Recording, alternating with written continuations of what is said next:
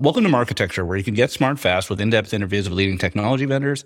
I'm Ari Paparo. I'm here today with Josh Mannion, the CEO of Vault.js. Josh, thanks for being here. Thanks, Ari. I appreciate you having me on. So I don't know much at all about Vault.js. This is going to be new information for me. So let's start with the basics. What do you do?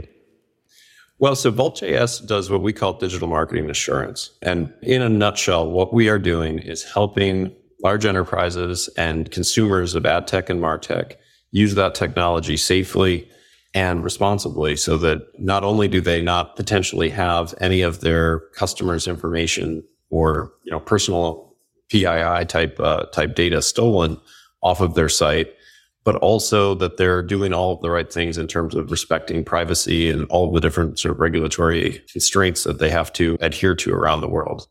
We've interviewed a number of security companies that, for example, help publishers prevent malware from showing on their sites, or privacy companies. So it sounds like you're crossing over between security and privacy.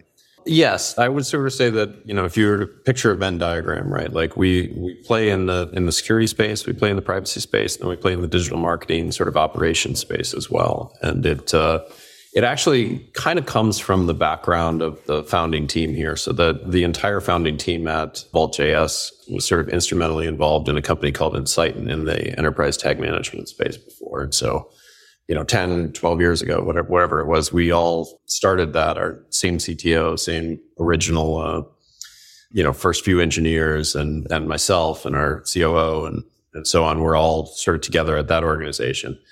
And when we were thinking about what do we want to do next, as we were sort of all transitioning out of that, it occurred to us that there was this big blind spot for the enterprise where they, when they onboard all of the SaaS technology, they typically make you fill out a really long questionnaire. They might do a penetration test if it's a bank or someone really security conscious, but then they basically never do anything else ever again. And it was shocking to me when you thought about how dynamic that ecosystem is in terms of how quickly it changes, how frequently the vendors are updating their code, they're updating what type of technology they are, or I should say, what sort of data that they're collecting.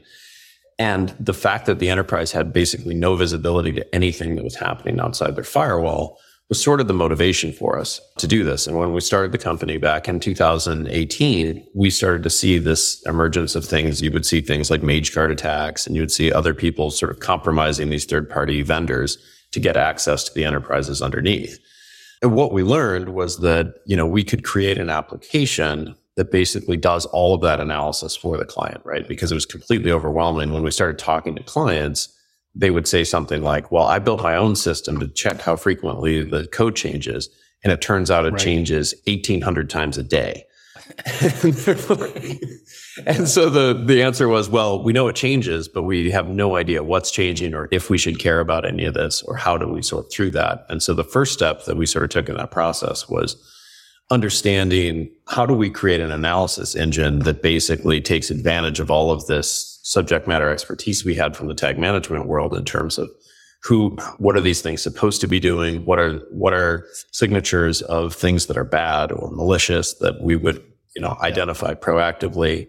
And then how do we create a closed loop learning environment where the system can identify the 99% of things that are known to be bad?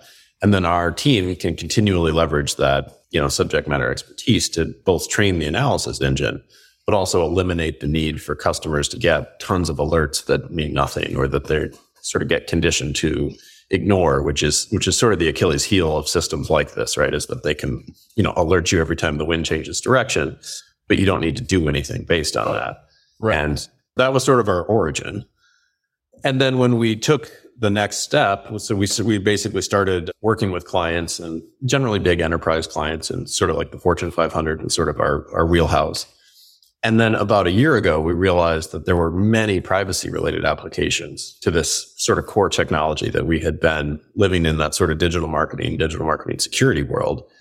And I would say about a year ago, we started to really explore the opportunities inside privacy for doing things like understanding whether or not consent is correctly being honored, or whether or not, data is leaking off the site, or whether or not data processing agreements are being honored in the background and things like that. Thanks for listening. To hear the complete interview, subscribe at marketecture.tv.